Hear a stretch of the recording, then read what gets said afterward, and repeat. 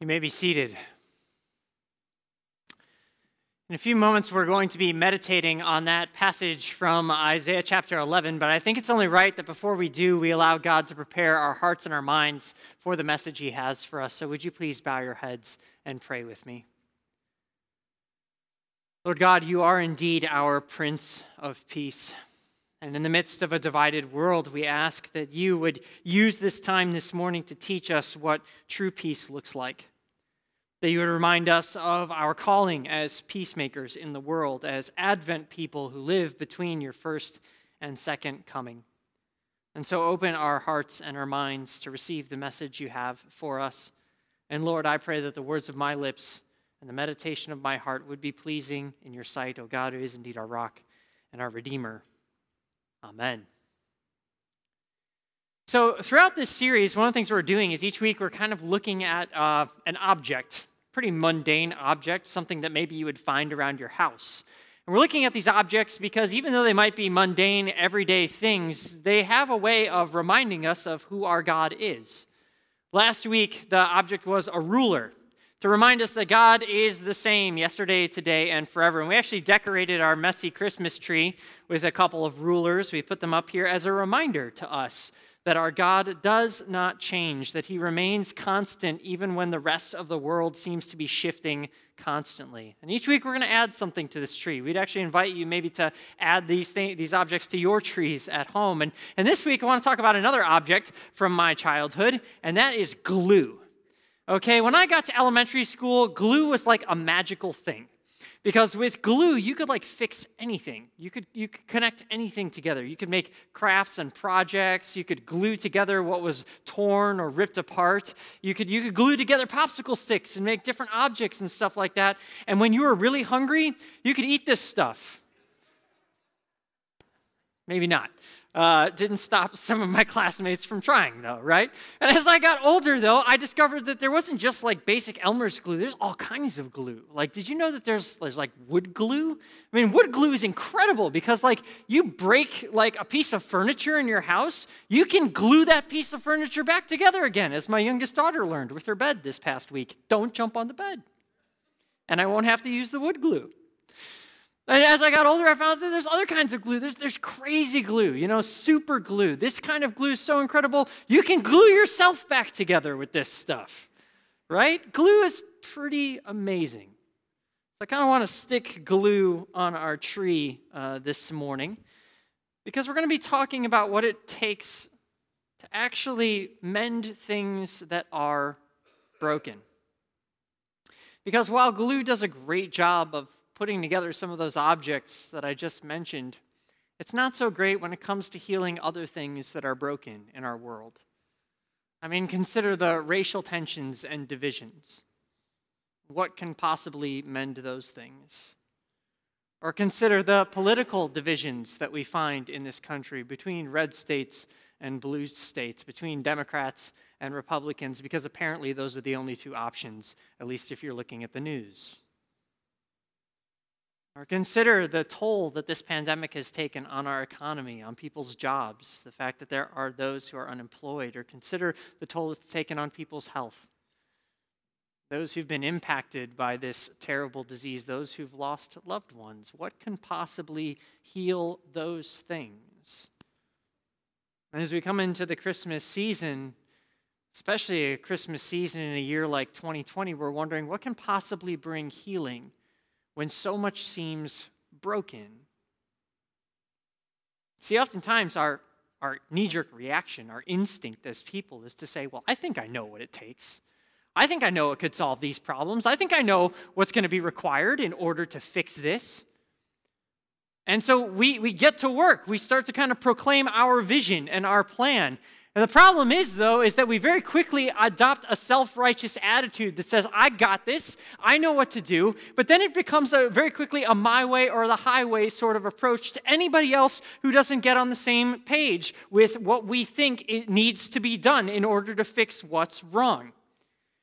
And the problem with that posture is that it really only leads to two places. It either leads to a place of rage or to a place of despair. It leads to a place of rage when other people don't get on to the same page as us, whatever our page is, whatever our plan might be. So that when we're sitting there and looking at the political divisions and the problems in our country, and we just want to make America great again, if somebody doesn't get on the same page with us, well, then they are losers and snowflakes, and their voice doesn't count and it doesn't matter.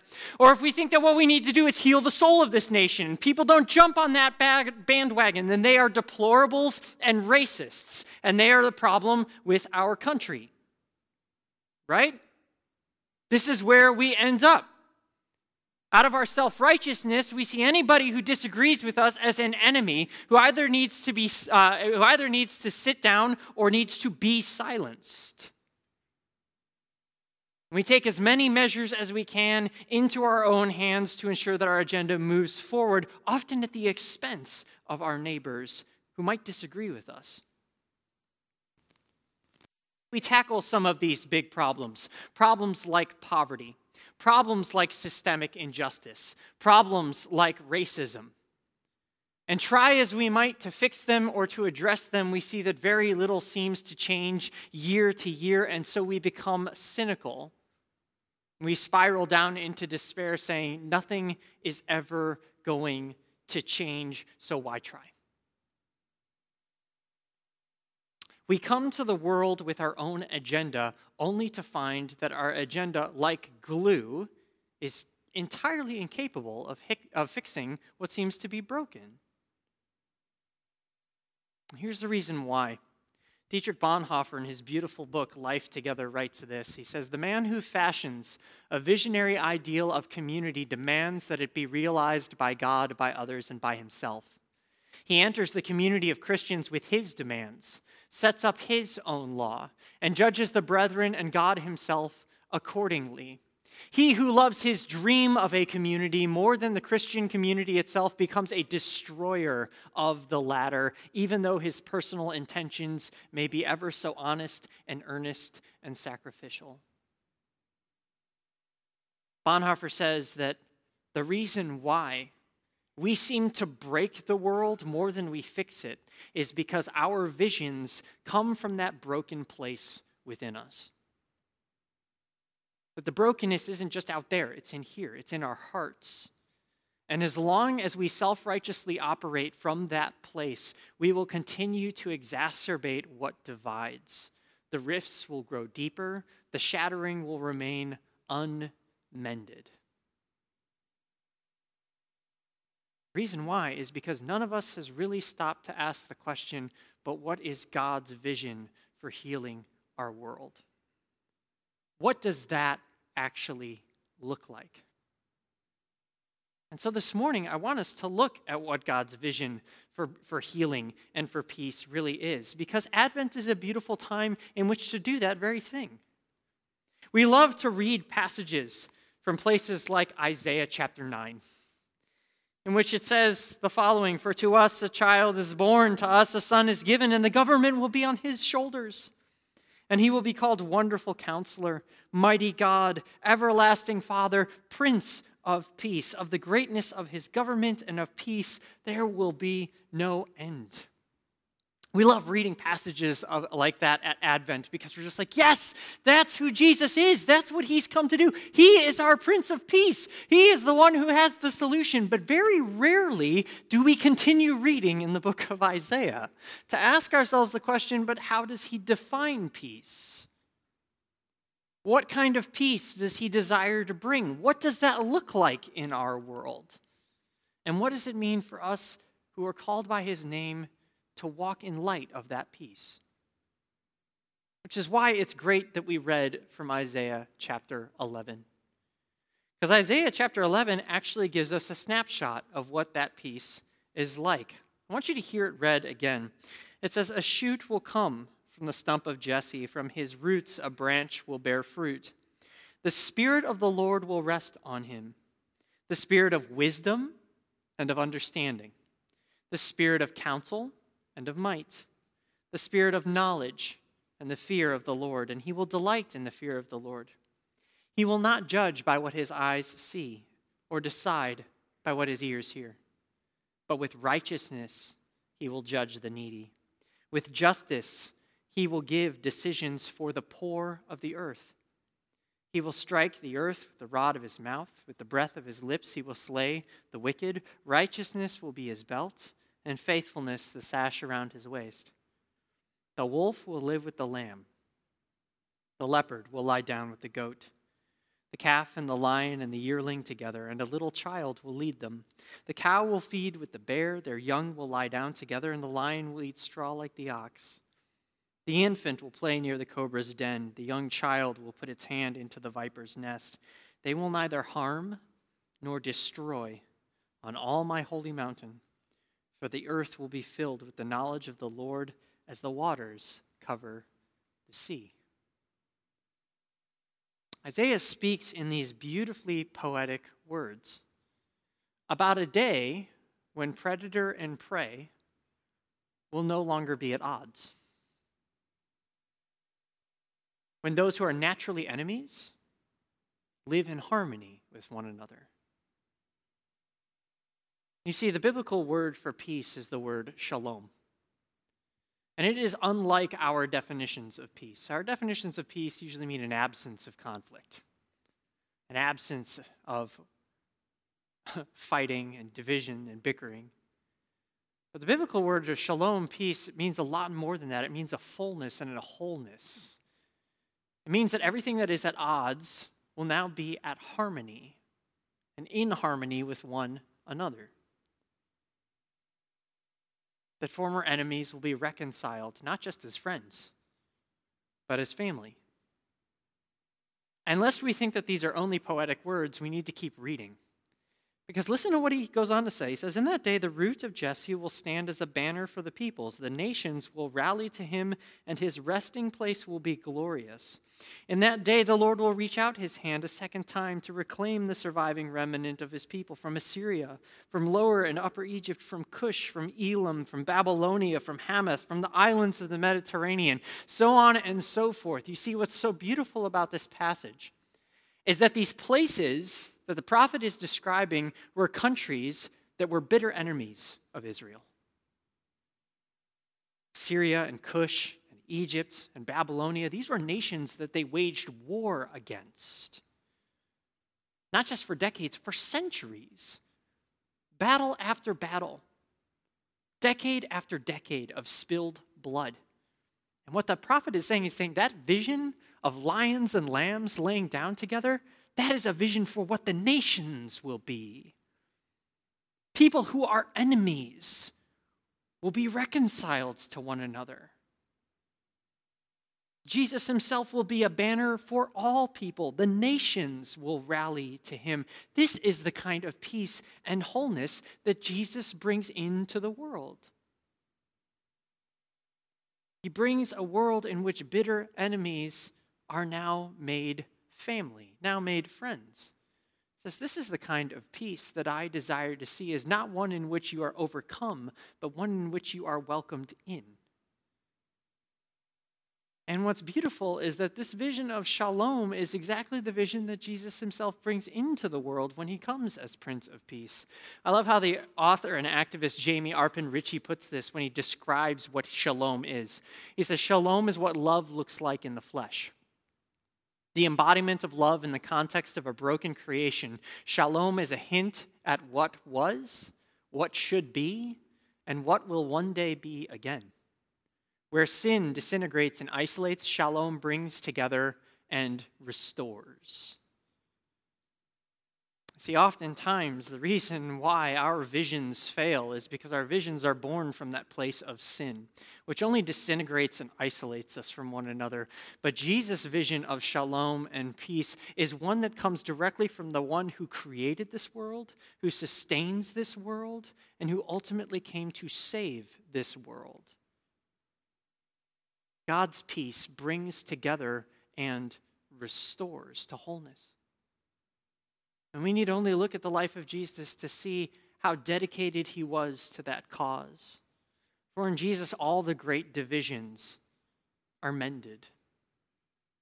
The division between the heavenly and the earthly is united in the one who left heaven to come to earth and to be born as one of us. The division between the holy and the unholy is overcome as the Holy One entered into this world and lived in the midst of those who are unholy, those who are imperfect, those who are unclean.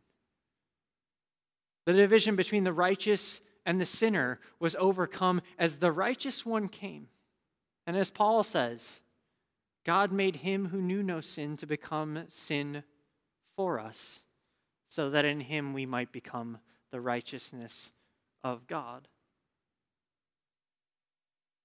Jesus called together disciples from different socioeconomic backgrounds, different political persuasions, different walks of life, and dared to call them not just his students, not just his disciples, but friends. Dared to call them brothers. Paul writes this about the peace Jesus brings. He says, "For in him all the fullness of God was pleased to dwell, and through him to reconcile to himself all things, whether on earth or in heaven, by making peace by his blood on the cross." Jesus gives us that peace. He makes peace between us and God. He overcomes that division, not by beating us down, but by welcoming us in. That's the kind of peace that he was willing to live to the very end, that he was willing to go to a cross and die for, and that he ultimately rose again and says, "And one day I will come again and I will make all things new," not just reconciling you to myself, but reconciling everything in all creation. And in the meantime, what he says is, he says, we have a mission to now bring that peace wherever we go. I love how Paul writes it in 2 Corinthians 5:19-20. He says, "And he has committed to us the ministry of reconciliation. We are therefore Christ's ambassadors, God making his appeal through us." We now have that calling to bring that peace to others, to be his ambassadors. Jesus says that at the very beginning of the Sermon on the Mount when he declares, "Blessed are the peacemakers, for they will be called sons and daughters of God." That is who we are called to be. Because we have peace, we are now sent to bring peace.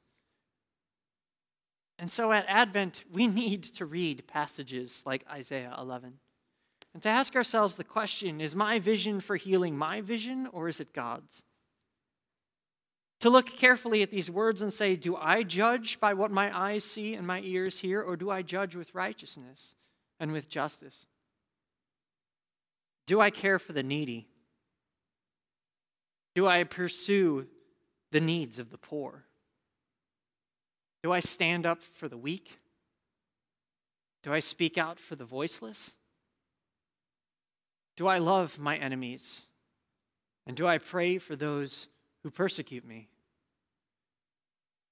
Because when we do, we are bringing foretastes of the shalom of God into the world around us. We are walking with Jesus in the work that he began on that first Christmas. We're journeying with him now until he comes again on the day when he will make all things new. But we don't just sit back and watch. As Advent people, we walk. We walk with the one who is himself the Prince of Peace, bringing foretastes of peace wherever he has placed us until the day comes when he will return and make all things new. Because in the midst of the mess, God is still at work. In a world of division, he is still bringing peace. And his greatest desire is that we as his people who are called by his name and have received that good news would be bearers of that peace now until the day that he returns. And so it's with that in mind, I want to close in a word of prayer. Lord God, we give you thanks that in Jesus you are our peace. You have reconciled us to you, that you call us by your name. And so, Lord, in a world of division, we pray that you would help us to lay down our visions for what the world should be, and rather to be captivated by your vision of shalom, that we would bring that kind of peace and wholeness wherever you send us, that we would be captivated by visions like those that we see in Isaiah 11 and be about reconciling with those who are different from us. Be about ministering in ways that heal what's broken, rather than simply advancing our own agenda. And in doing so, Lord, may we bring the world the gift, one of the best Christmas gifts that can be given, a foretaste of your kingdom, which has no end. In your name, Lord Jesus, that we pray. Amen.